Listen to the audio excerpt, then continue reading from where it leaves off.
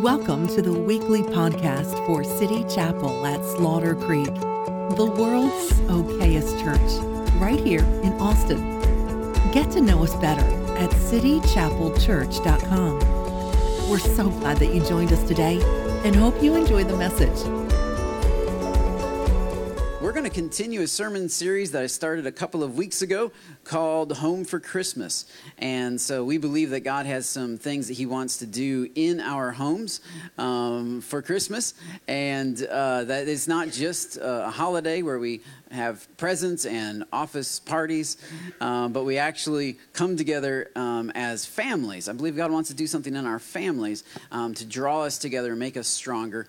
No matter where you're at in that sphere, whether you are a single person today, you're a college student, you're preparing maybe for a family, or you're going home to a family for Christmas, or you're married, you're creating your own family here. You have children, you have in-laws, you have problems. We want to help you. Not that those go together, but just stream of consciousness. We would like to help you see what God says about some of these things. And so today I'm going to have my lovely wife join me up here on the platform. Honey, come on up. And just grab maybe the white mic.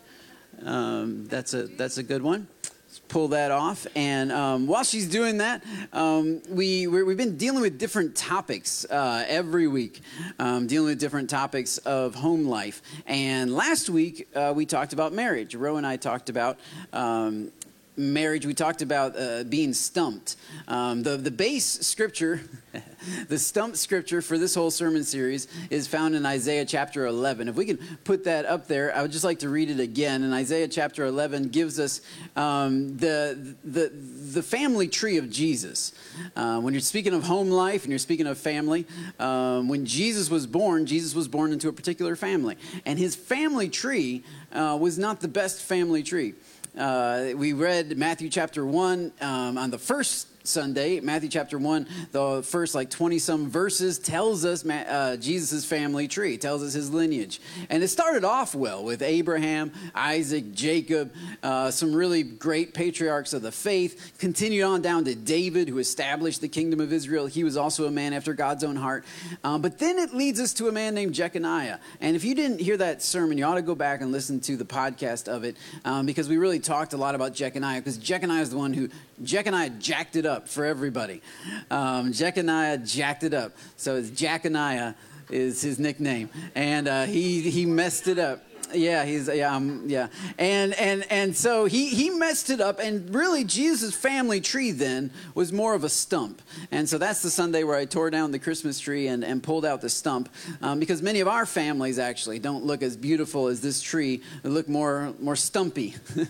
Like some stuff's been cut off, some stuff has been taken out, some good things have been cut down.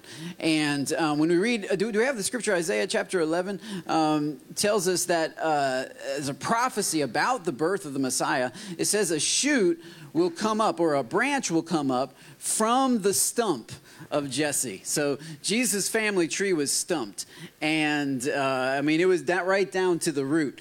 And from the root, from the stump, a branch will bear fruit. This is the prophecy of the coming Messiah. And of course we see that Jesus came forth, and suddenly life started coming out of his dead family tree. And so we want to see life come out of your family trees and my family tree. We want to see God redeem and restore everything that has been cut down, everything that has been lost.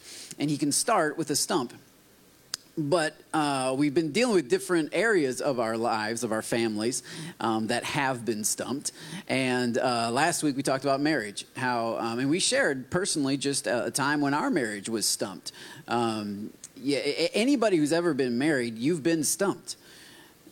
You've come across something that's too big for you. You've come across something that you can't quite figure out, and the two of you can't quite figure out. You reach an impasse. You reach a point where it's like, I don't see how this is going to work. You get stumped. And if you've never been stumped, you've never come into that close of a relationship with somebody.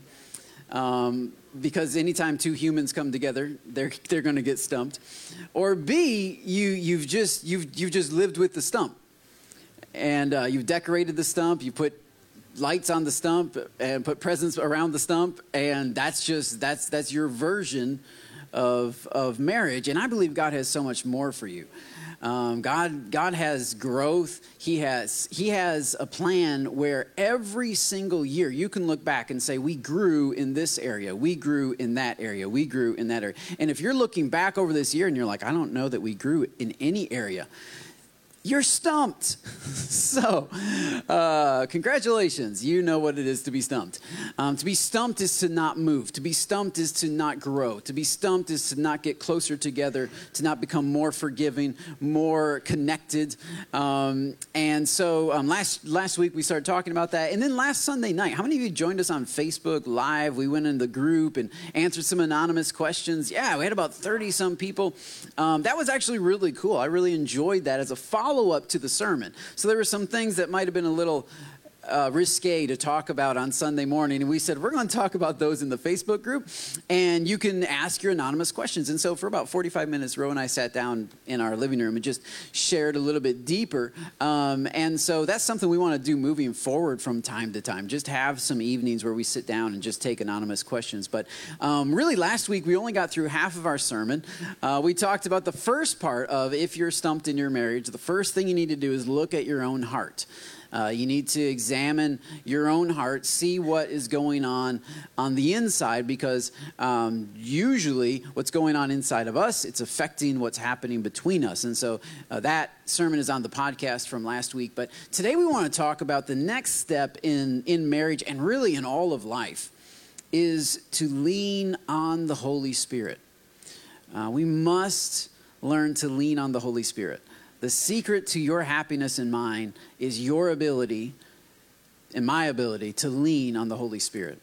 The secret to a Christian's happy life is leaning moment by moment on the Holy Spirit. And so we want to talk about that today and how that applies to marriage. And we want to go back to that scripture that we read from Job last week. Job was also stumped, and Job had a couple things to say about a stump that we believe is applicable to our marriages. He starts off in Job 14. He says, there is hope for a tree. That's actually the key line. There's hope for your stump. There is hope for a tree if it has been cut down. No matter where you are, what you're facing, this is what we want you to get out of this sermon series, is that when we talk about home for the holiday, for Christmas, we're not trying to heap condemnation on you for the way your home is. We don't want you to feel bad for what you've missed out on or what you haven't done. We want you to realize that there is hope. Would you just say that with me? There is hope. Sometimes you got to let that just sink down. Just go ahead and say it again. Say, there is hope. Job 14 says, there is hope. Whatever you might be facing right now, you need to remember that. There you go.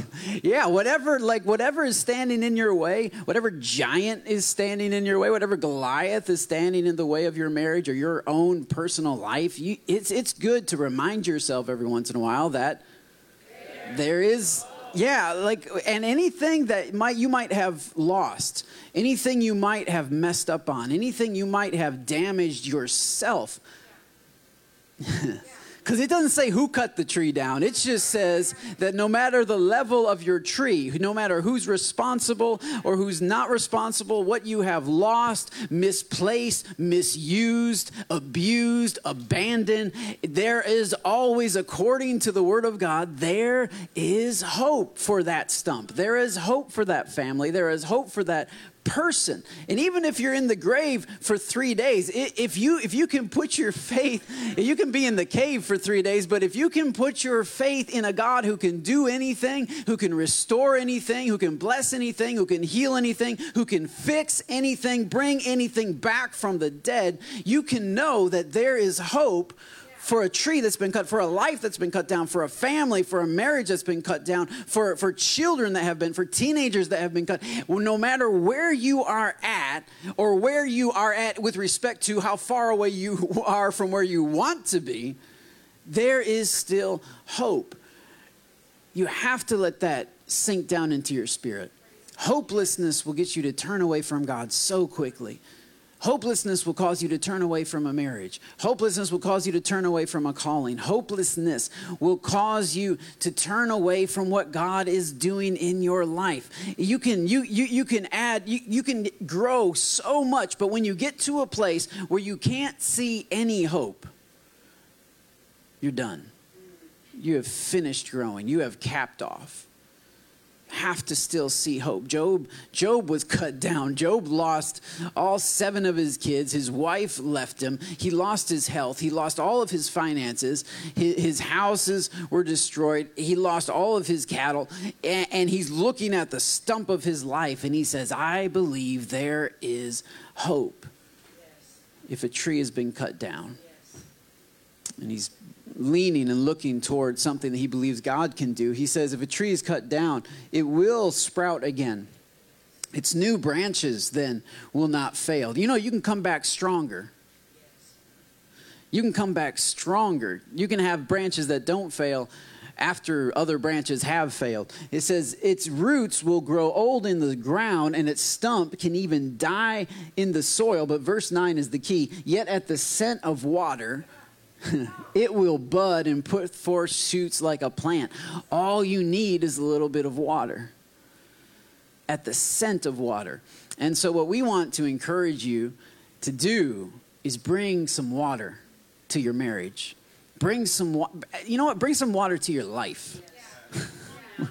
Why don't you bring some water to yourself? You'll be amazed what starts growing inside of you if you just get some water inside of you.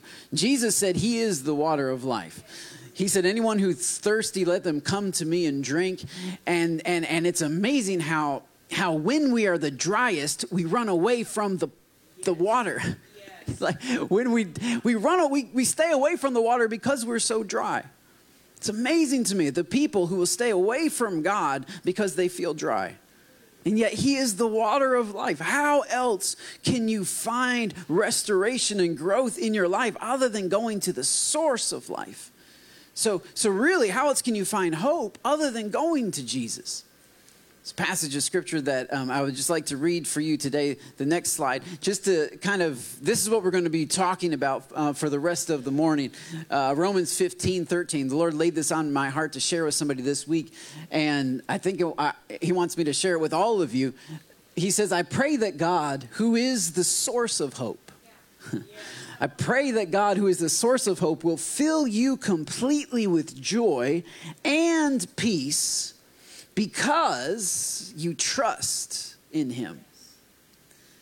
Anybody want some joy and peace in the holiday season? Anybody would like 2019 to be more joyful and peaceful than 2018? Here's the key. Because you trust in him. When you trust in him, then you will overflow with confident hope. The kind of hope that grows back stronger than the hope that was lost before it. When you begin your hope by trusting in him. See, here's the deal. If we can find hope for our marriages, if we can find hope for our homes, if we can look at our spouses and say, there's hope for you.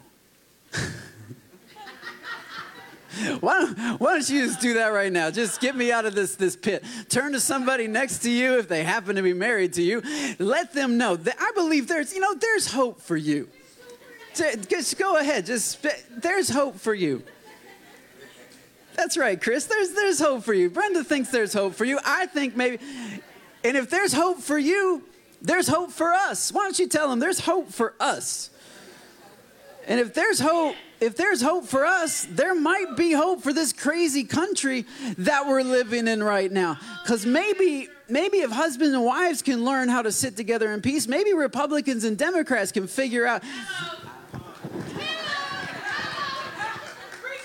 I'm saying we all want peace, but we can't get peace in our own home.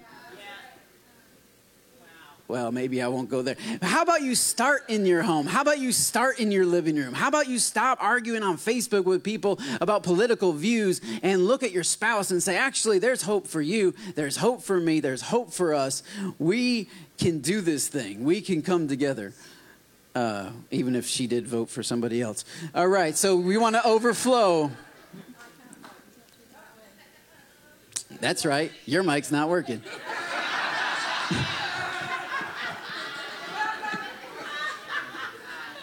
It wasn't me. My turn yet? Yes, so God is our source of hope. How do we lean on God? How do we lean on the Holy Spirit? I have so many stories of God being my comfort, the Holy Spirit being my comforter, and bringing me comfort when I need it, bringing me grace when I need provision to live like He wants me to live. And last night I had an example.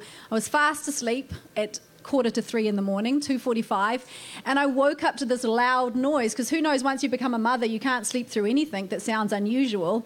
Your brain just wakes you up because there's a weird noise, and it was a loud humming noise, like an electrical humming noise. And you know when you're like half awake, half asleep, you're like, is that normal?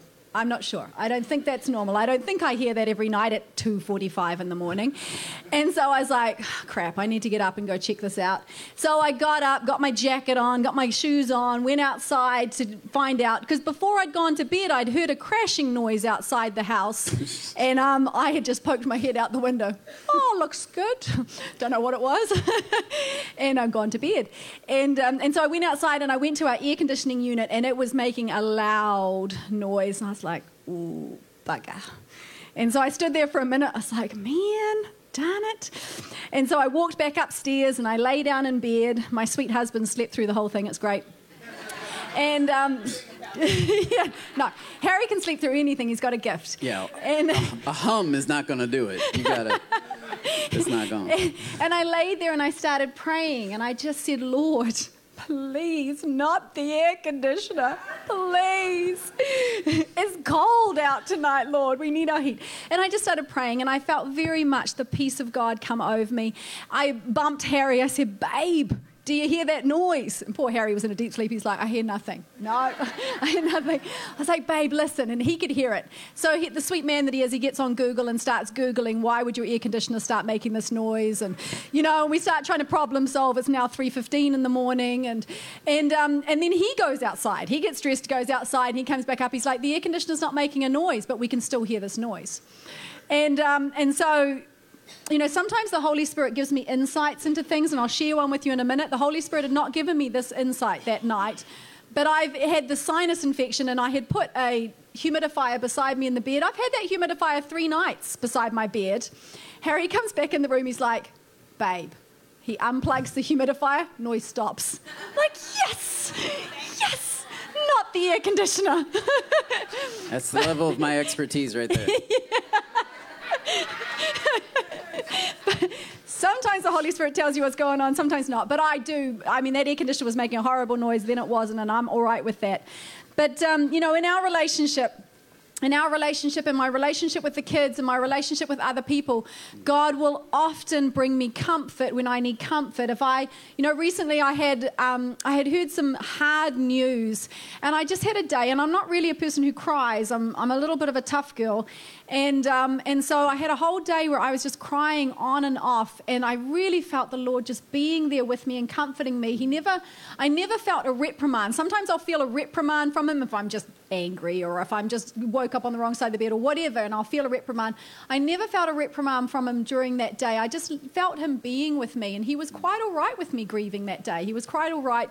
And when I woke up the next morning, it was all right. That day of crying was done, and we are comforted, and I moved on, and it was lovely. And He's given me grace when I need to. When me and Harry have needed to sit down and have hard conversations, everything inside of me just wants to be like, nah, I don't want to do that. I don't want to sit down and have a hard conversation.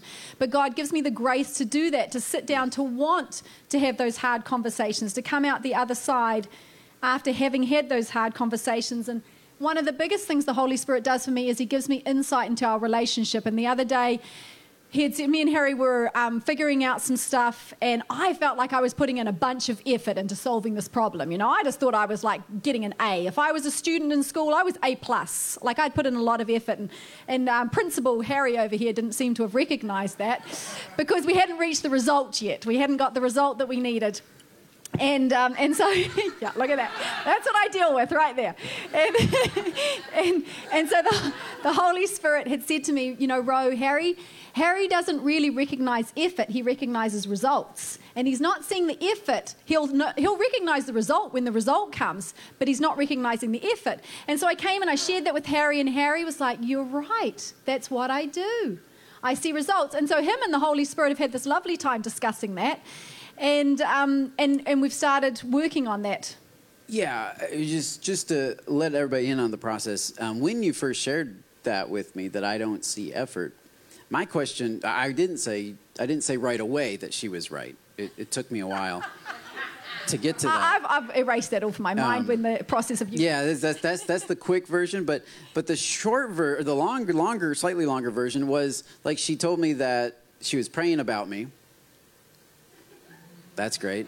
And the Lord told her something about me that he hadn't told me about me, which is also lovely. And it was that I don't see effort, that I don't see the effort that she puts in this particular area. And so my question was, I said, okay, well, could you tell me what the effort is? Right, so that then I'll see it. You show it to me, and then I'll see it. And that particular day, she wasn't feeling safe enough to tell me because apparently I was using my work voice, and which is a thing. We talked about that last week. And so when I'm using my work voice, I'm a little more dogmatic and maybe even defensive, even somewhat, and just more analytical, which is not helpful when she's trying to be vulnerable. So she says, I just don't feel like I can share that right now. And so I had to say, okay, because what are you going to do? No, I won't be defensive. I'm not using my work voice. That's exactly what she said. So you can't, like, you're just stuck. So I was like, okay, well, we'll table this. We'll talk about it tomorrow. And so then it was like in a couple of days, we were laying in bed and talking, and I wasn't using my work voice at all. And I said, hey, I haven't used my work voice all day, I don't think. Like, how about that thing about the effort? Like, maybe you could tell me where I am missing the effort that you're putting in. And she still didn't feel open to sharing. She said she was going to write it down and, like, give it to me in a piece of paper or something, like it's 1920. And I thought, okay, well... That's part of these difficult conversations that we talked about last week is giving that person space, that if they don't feel safe to share something, then don't make them share it.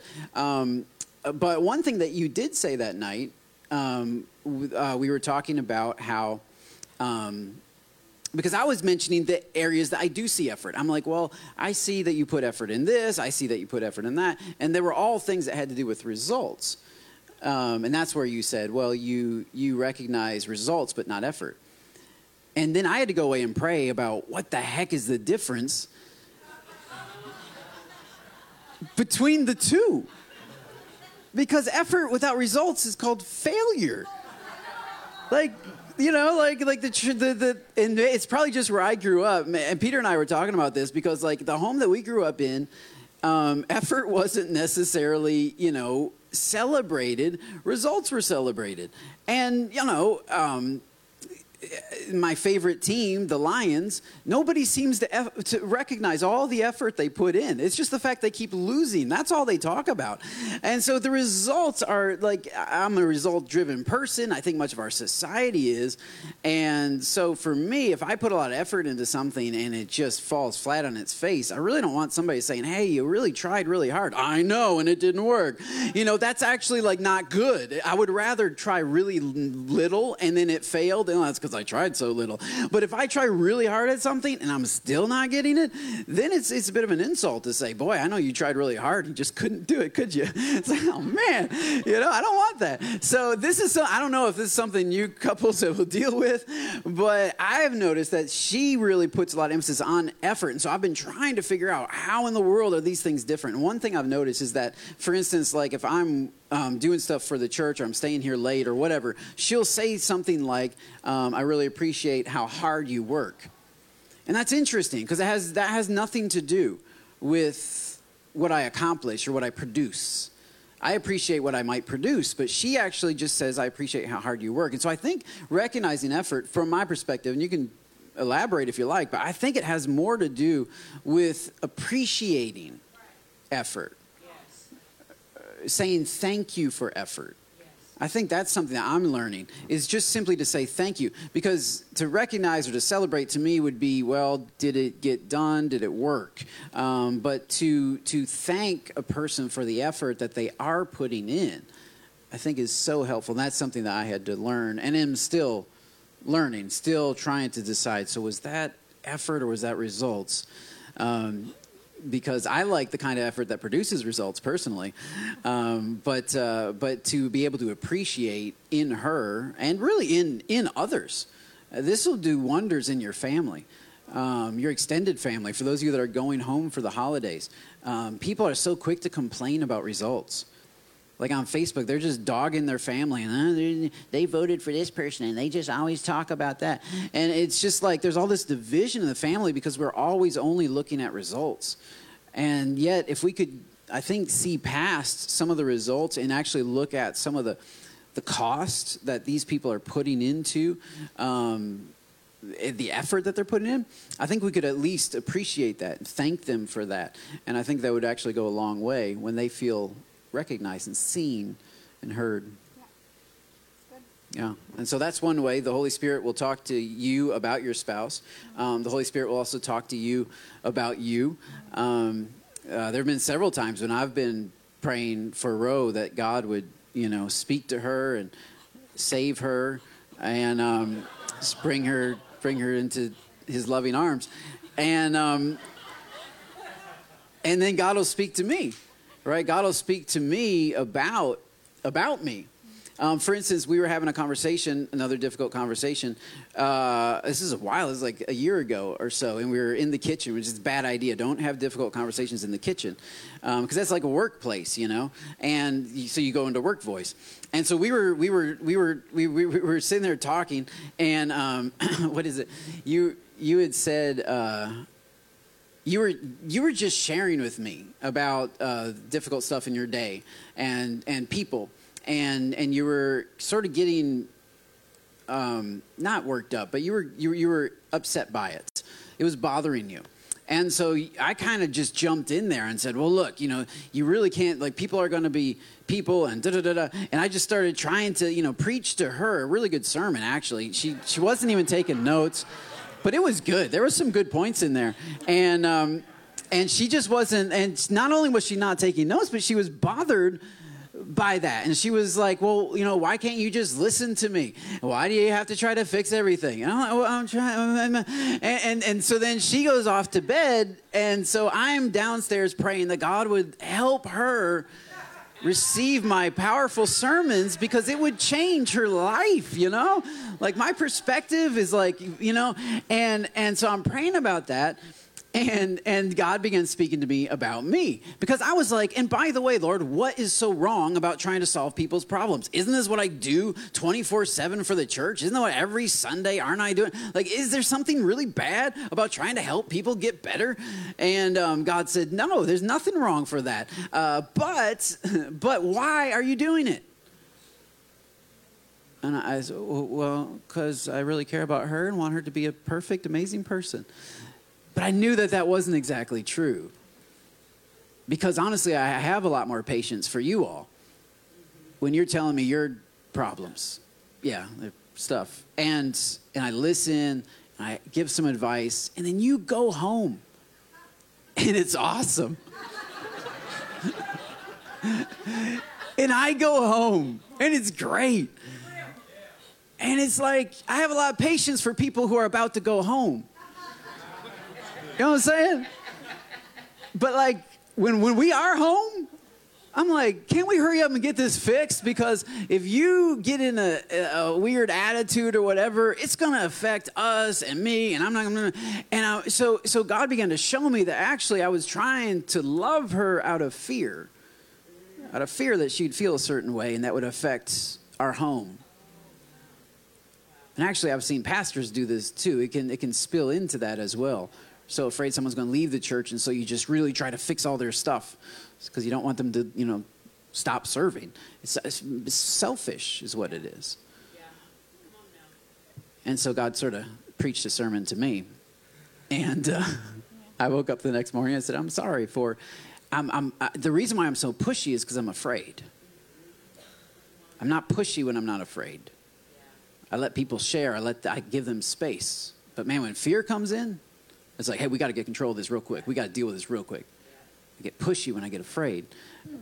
And it was really wise stuff that he was saying. That's not what I needed right then. I just needed a listening ear. Yeah. So. Yeah. And I've learned that really if you just get the fear out, then you know when it's good to listen and when it's good to share. And even in pastoring, when the fear has been out for the past 3.5 years with City Chapel, I know when to share, when to push, and when to listen, because there's no fear there. There's no personal. I'm not being personally driven. It's just I'm just focused on you. I'm listening to you, and I'm saying, what does the Holy Spirit have to say to you? And sometimes it's not much, and sometimes it's a lot.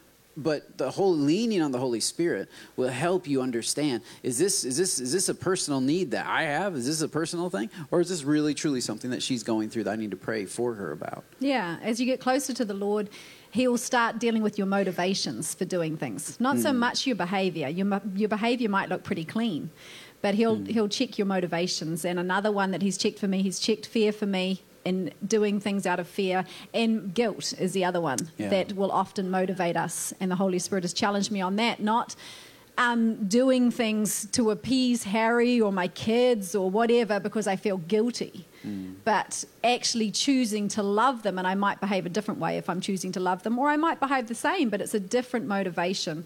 Stopping and checking, why am I motivated to do this right now? Yeah, one brings life. It brings water when you're motivated by love. It brings water to your soul. It brings water to your marriage. But the other brings death when you're motivated by guilt, because then you're keeping score, and love keeps no score. It's Corinthians, love this keeps no record. It doesn't keep track. But when you're motivated by guilt and fear, you're keeping score. You're keeping track. And that brings death. And so to lean on the Holy Spirit is to lean personally, one, but also as a team. For us together, there have been things that we have faced, and there are things that we are going to face, that we've even talked about, things that we're going to face. Just as we get older. Just getting old, I'm 38, and she's 43. Yeah. But he's talking about menopause.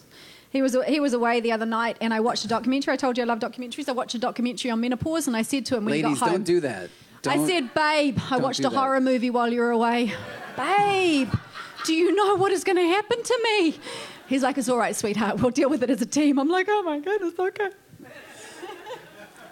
Yeah, well, as a team, and that's the key. As a team, we're going to lean on the Holy Spirit for every situation.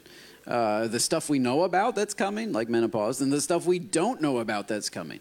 The injury or sickness or disease or cancer, all kinds of surprises that just overwhelm you. But if we can be leaning on the Holy Spirit, and so this is why it's so important that in our marriage right now, that we have the Holy Spirit in the middle, that Jesus is in the middle of our marriage, because there are times when she can't lean on me because I haven't been very reliable. And there are times when I can't lean on her because she hasn't been very reliable. The Holy Spirit is the only thing in between us that we can constantly lean on. This is the hope. This is the hope for every marriage, is that if you stand up on that side, that she's on one side, I'm on the other, and that the Holy Spirit is in the middle. He's this invisible, solid force that if we can come together in agreement on the Holy Spirit, if we can just touch right there, if we can come into agreement right there. There have been couples that we've talked to where they've had infidelity, and one can't trust the other, and so they sit down and meet with us, and I say, well, I understand why you can't trust him or her. I understand why that's not working for you right now. Can you trust the Holy Spirit, though? Can you lean on the Holy Spirit?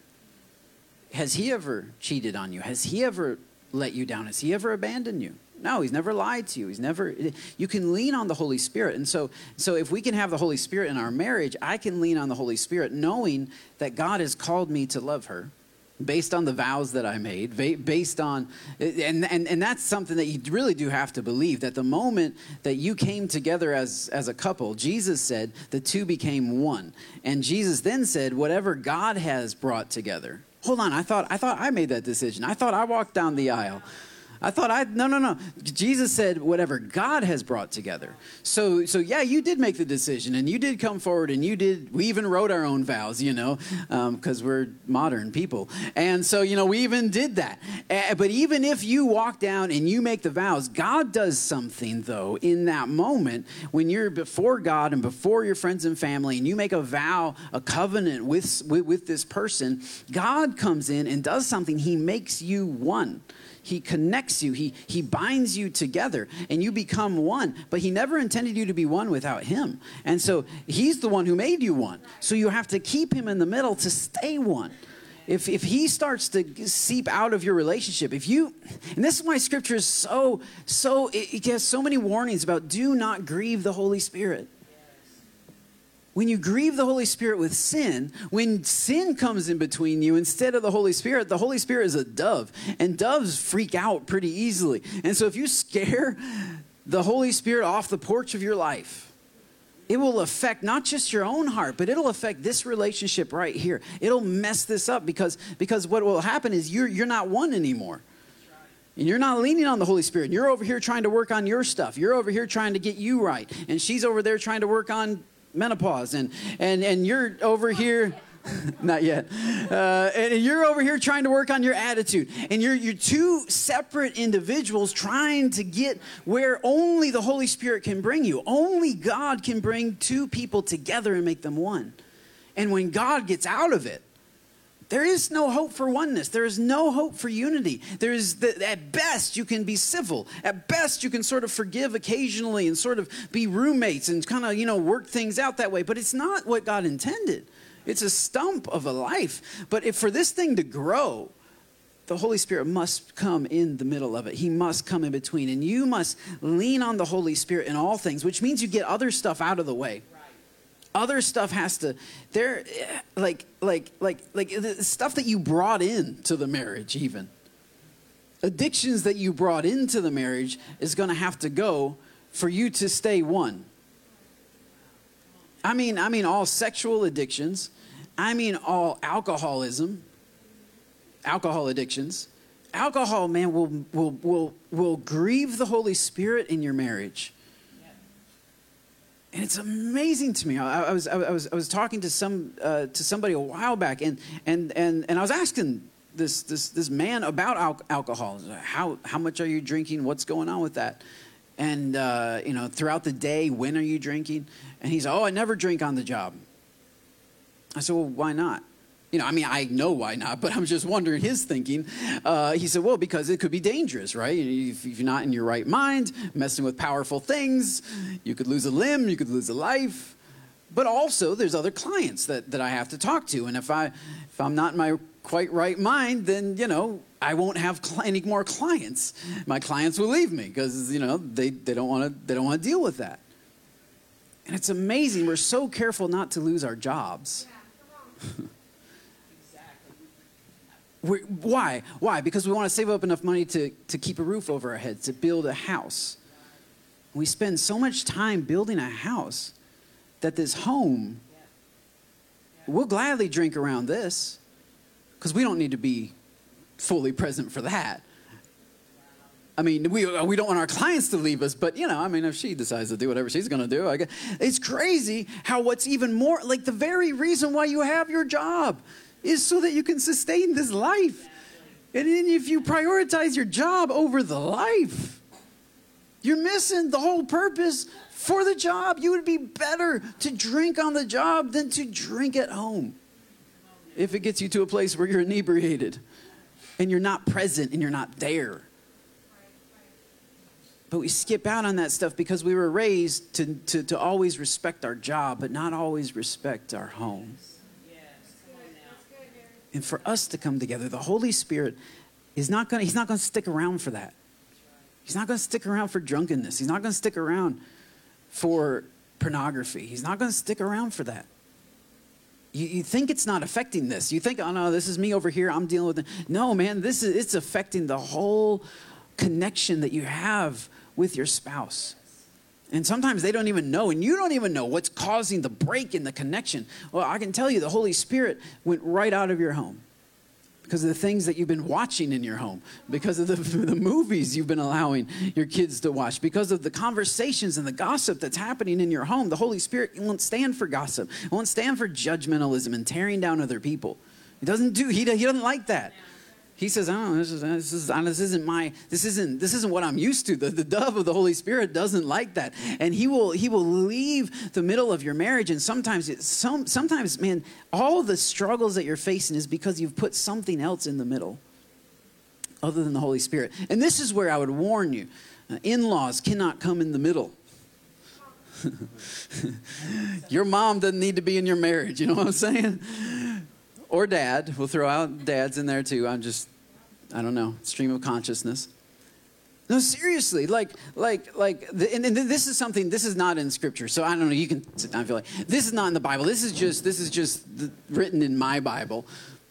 And this is something that my parents taught me. This is my opinion, is that if we are one, then if my parents have an issue with her, they don't need to go to her.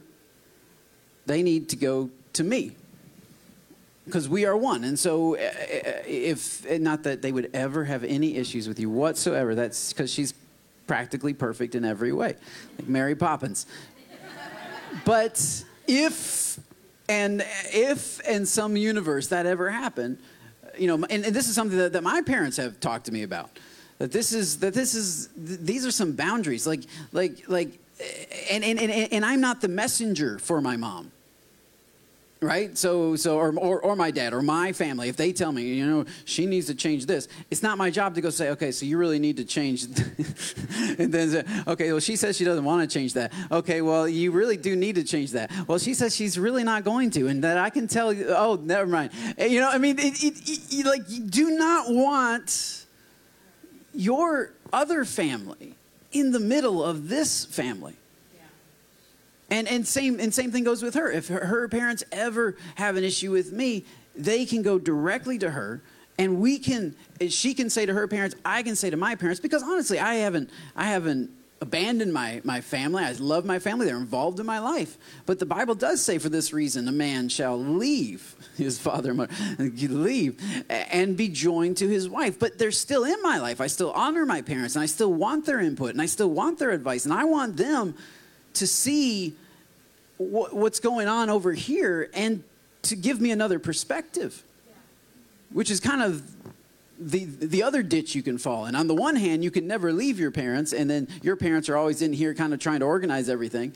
But the other ditch is you can just completely leave your parents and say, you know what, I don't care what you say. You don't have anything to say to me, and I'm just going to live my life. And that's not good either, because then you miss out on the wisdom that your parents have to bring you. The wisdom that they could offer you, because they've been down the road a little ways. And they can offer you some wisdom. They can say, Harry, it seems like this isn't quite working the way it should. And I'll say, thank you. I'll pray about it. I'll think about it. I'll talk to Ro about it. We'll see what God wants us to do. But never, throw your spouse to the in-laws. They didn't marry her. They didn't raise her. I did. I married her, and some other lovely people raised her.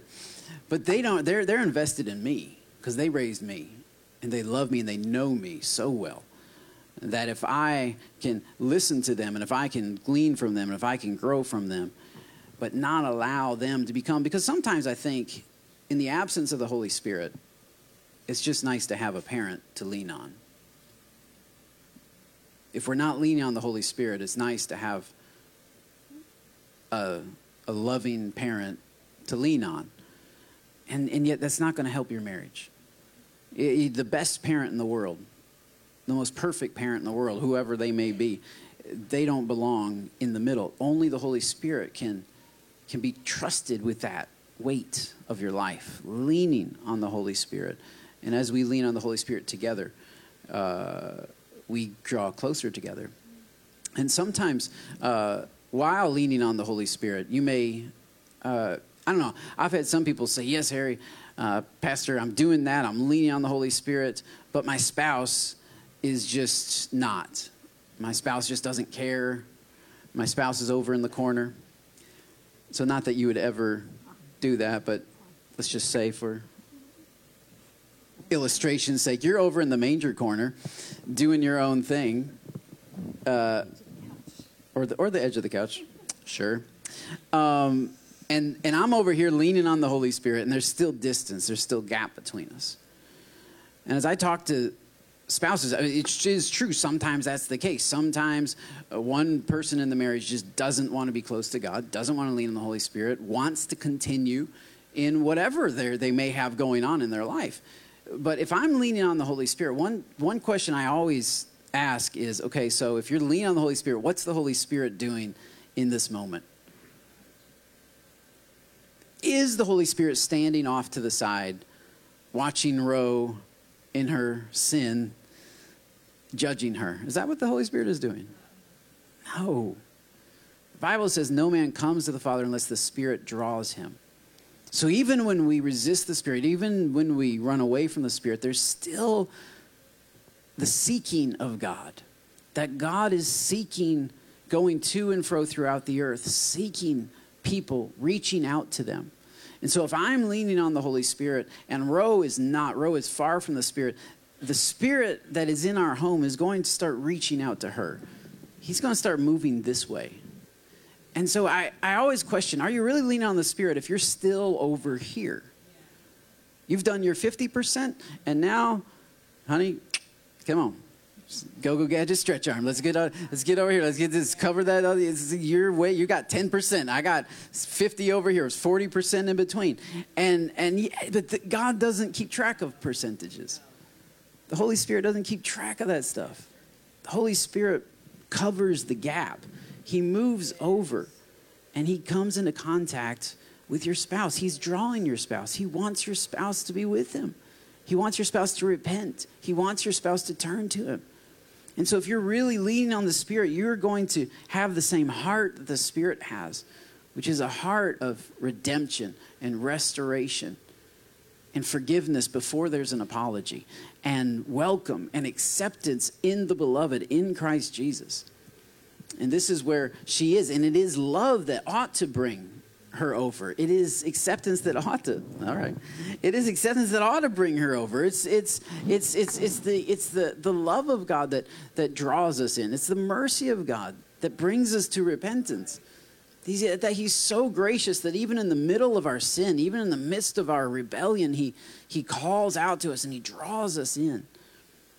And so I want to encourage you today, even if you're married to somebody who you feel is kind of far from God and they're not that interested, that's all right. You press into Jesus, you lean on the Holy Spirit, and you'll be surprised at the times when the Holy Spirit says, how about you be merciful to this person? How about you be gracious to this person? How about you not return an eye for an eye and a tooth for a tooth? How about you cover the ground and give them a hug? How about you cover the ground and express their love language? How about you cover the ground and bless them?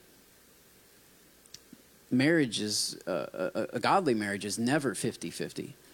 A divorce is 50-50. But a godly marriage is 100%. We're 100% leaning on the Holy Spirit. And the Holy Spirit is leading us for how we should respond and how we should react. And even leading us on our own desires. You know, there's been times when I've just had spiritual dreams where God has shown me that I felt like stuff that I was really concerned about wasn't being looked at all. And so I've prayed about that. And I said, well, Lord, okay, so how do I do that? How do I change this? And I can't change her. And honestly, I can barely change myself. And so I've prayed about it, and I said, Lord, what should I do? Should I change what I want, or should I pray that you change her? And I just prayed for both. Lord, if what I want is what you want, then change her. But if what I want is not what you want, then change me. Because when you're leaning on the Holy Spirit, ultimately what you want is what God wants.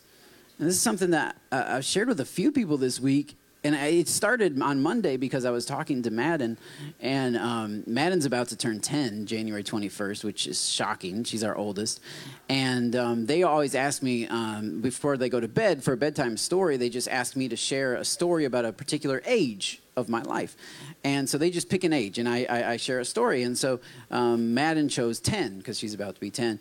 And so I was, for some reason, the biggest memory, well, one of the bigger memories of when I was 10 years old is on my birthday, when I turned 10, my friends were coming over. We were going to go to Little Caesar's Pizzeria, which is like, what is that they have here? No. It's like Chuck E. Cheese. Yeah, there's like little robot guys and like games and the ball game. And so we were going there. It's in Detroit. And but I remembered I forgot to have my prayer time. I forgot to have my 15 minutes of prayer time beforehand. And I thought, oh man, my friends are about to come over. I got to go. So I remember going to my bedroom, setting the alarm like I always did, and just praying for. I don't know why I remember that prayer time of all the thousands of prayer times that I've had. But for some reason, I just remembered that particular prayer time. And I remember those 15 minutes. I remember that I was running late. And I just remember praying. I remember even a lot of the things I was praying about. And so I was sharing that with the kids. Like, that's one of my memories. And so I said, man, and by the way, how often are you praying every day? Or how long are you praying? And she was praying about 5 minutes a day because that's what we had talked about earlier in the year. And I said, okay, you're about to be 10. We need to up it to 15 minutes a day. Not because you get brownie points in heaven for more minutes that you pray. Not because there's any legalism to it, but because honestly, I don't know any other way to lean on the Holy Spirit. This is not a mental attitude shift that you can do here at church. At the end of service, all right, everyone who wants to lean on the Holy Spirit, raise your hand. Cool. Now you're leaning. You're going to be walking like this for the rest of the day. Go on out. Go vote for what gingerbread house, and you're leaning on the Spirit. Now, no, that's not what happens. It's this daily dedication to do the stuff that God wants you to do, like pray, like talk to him, even when you feel uninspired by it. Even at 10 years old, I wasn't like getting all these downloads from heaven. I was just setting an alarm and asking God for stuff for 15 minutes. It was not like deep stuff. It was just what I knew to do. And then I was reading my Bible for 15 minutes a day. And that was me for years. That was me for like 10, 11, 12. I started feeling like God was calling me to ministry. 13, 14, God definitely called me to preach. But I don't know any other way to lean on the Holy Spirit than a daily decision to make him at least somewhat of a bedrock in my life. Like, you're not leaning on the Spirit if you're never talking to him. You're not leaning on the Spirit if you're never reading his word, if you're not trying to figure out what he's saying. And in every single situation, you're not leaning on him. You might feel nice toward him, and that's good. But to truly lean on the Holy Spirit, you have to prioritize him. You have at least half of the amount of time you spend on Facebook. Like, give him that maybe, just divide it in half and be like, all right, 50% to Facebook, 50% to Jesus. Just do that even. And your prayer life will go through the roof, or your social media will. I'm fasting from social media. I don't know how that's going to work, but either way, it's going to be a blessing to you. You know what I'm saying? Like he's got to have an actual real place. Like a real place you go to in your house, your closet, your bedroom. I usually chose the bathroom because it's private in there, and I don't know. And it's not because me and my brother shared a room. And so I don't but you got to find a space because I don't know any other way other than the good old fashioned close yourself in a room and say, I'm going to connect with God. And if I hear something, great. If I don't hear anything, fine. I'm just going to connect with God today, and then I'll do it tomorrow, and then I'll do it the next day, and then I'll do it the next day. And it was in those connections where God spoke to me, and I learned to hear from him. And that's why I want my daughter to spend 15 minutes a day. Even if she just kind of says, I don't know what to say. Great, don't say anything. Just listen. Once you run out of stuff, just listen. Read the Bible. I don't know. Take a pic. But if Samuel was in the right place when he heard from God. He's near he was sleeping, but God called to him, and he was living in the right place. And if we can bring our lives into alignment with what he's calling us to do, I'm telling you, you'll start hearing from him. Your emotions will follow. Your feeling, your intuition will follow. And the kind of stuff that we're talking about, it's not weird. It's not abnormal. This is not like only for pastors. You don't have to be super spiritual. In fact, I'm kind of behind in terms of spirituality, you know, and according to my heroes, you know, like this is what God has on offer for everybody, no matter how you grew up. Maybe you weren't praying 15 minutes a day when you were 10 years old. It doesn't matter. You can start right now. He can take you right now, right where you're at. And you can have this relationship with God. Not this religion. Oh, I got to go to church on Sunday. No, you can have a relationship with God. And it's in that relationship, out of that relationship, that this relationship is blessed. That our children are blessed. Because I don't know any other way. I'm not a therapist. This isn't a conference. This is just, the Holy Spirit has more to say than just here on Sunday morning with us singing Bethel songs. He wants to, or Hillsong or whatever. I mean, it's good, but it's not the goods. The goods are what bring me here. This is like the top, but the goods are what make me grateful, what make me thankful, or what make me worship. Because of these private moments, these breakthroughs in my marriage, these breakthroughs in my personal life. So I would just like to pray over you, if that's all right. And if you want to receive the Holy Spirit into your life, you can make a decision to follow him today. You can absolutely make a shift in your heart and say, as for me and my house, we're going to serve the Lord. As for me and me, I'm going to serve the Lord. If I'm a single person, I'm dedicating my life to him. You can absolutely make that decision today, and God will honor that decision, and he'll bless that decision. He'll come alongside that. So, Father, we come before you today, and those of us who want to make a decision to follow you, Father, I pray that we would do that right now. We would abandon our way. We would turn away from our way of thinking, our way of dealing with things, our way of sinning. That we'd turn and we'd get some of the sin out of our lives. Some of us have made a decision to follow you years ago, but we've allowed sin to come into our lives. We'd allowed compromise to come into our hearts. And it's not only blowing up our marriage, it's blowing up our own hearts and our own peace and our own joy. We don't have peace and joy.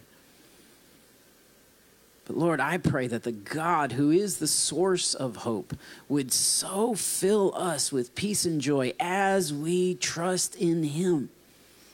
That as we lean on him, as we put our weight, the full weight of our life, the weight of the results even of our prayers, that we don't just ask you for stuff, but that we also trust you that whatever the results are that you want us to have, you will give us the power, the ability to walk through that, whether it be a financial situation or a court situation or a family situation or a custody situation. Lord, we trust you with the results.